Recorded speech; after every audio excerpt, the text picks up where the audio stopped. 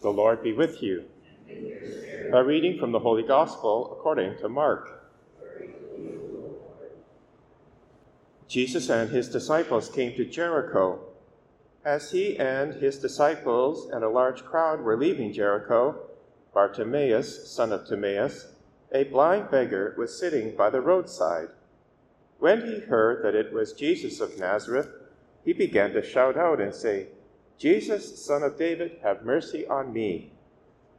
Many sternly ordered him to be quiet, but he cried out even more loudly, "Son of David, have mercy on me." Jesus stood still and said, "Call him here." And they called the man who was blind, saying to him, "Take heart, get up, he is calling you." So throwing off his cloak, he sprang up and came to Jesus. Then Jesus said to him, "What do you want me to do for you?" "My teacher, let me see again." Jesus said to him, "Go, your faith has made you well." Immediately Bartimaeus regained his sight and followed Jesus on the way. The Gospel of the Lord. We continue reading in Mark chapter 10 about what it takes to be a disciple, a follower of Christ. In this case, we have a particular man who is suffering from blindness. He's sitting by the roadside, which means sitting, he's immobile, stuck in his blindness and in his way, not really able to follow, can't see where he's going. And yet he does hear that Jesus is coming his way and will be passing by. And he takes that opportunity. Indeed, he begins to shout out and say, "Jesus, son of David, have mercy on me." He uses a messianic title, Jesus, son of David, which means he believes Jesus is the Messiah. So he has faith, and that's crucial. This messianic title is very important because in the Old Testament, many of the prophets said that the Messiah would fulfill God's promises through a descendant of King David. And that's why Bartimaeus uses that title, Jesus, son of David. Then the crowd tries to quiet him, but he persists. He cries even louder. He's not going to be put down. This stops Jesus in his tracks, and Jesus calls the man. And then he throws off his cloak, which is a symbol of discarding his old way of life, detaching from what may be obstacles to following God. He springs up, so there's no hesitation there, just like raising up. And Jesus says, "What do you want me to do for you?" Now that was the question Jesus put to James and John. Well, we know their response. They wanted the highest places in heaven, sitting at Jesus' right and left. Well, Bartimaeus has no issues with respect to pride or place. What he wants is to see again, so he could be a follower. And that's what Jesus wanted to hear. Jesus immediately heals him. So there's some lessons to be learned here about how to become good disciples. First of all, persistence. Persistently coming to God and saying, "Help me follow you."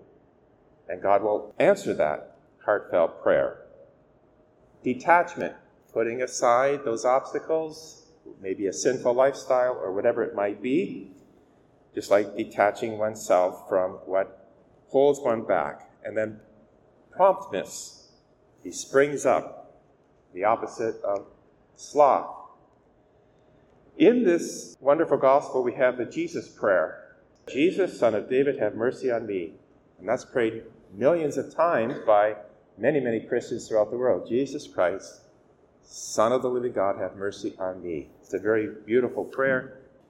In the first reading from Sirach chapter 42, we have some other aspects of being a good disciple. Sirach says, "I will now call to mind the works of the Lord and will declare what I have seen." So there's a disciple willing to speak, willing to testify to how God has worked in their life.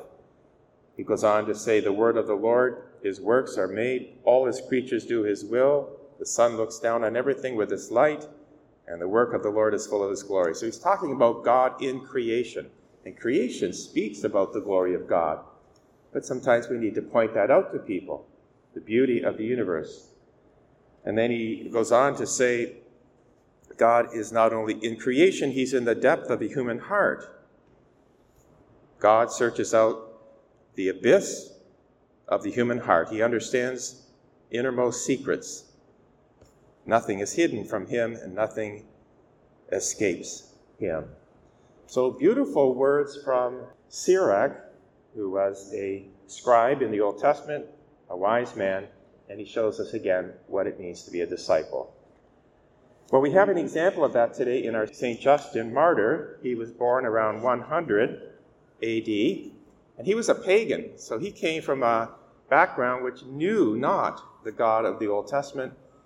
Pagans worshipped many gods, and yet he studied philosophy. He became learned in Plato especially, and then as he became more skilled in reasoning, he understood not only the Old Testament but the Messianic prophecies, and he converted to Christianity and then became one of the great apologists of that time.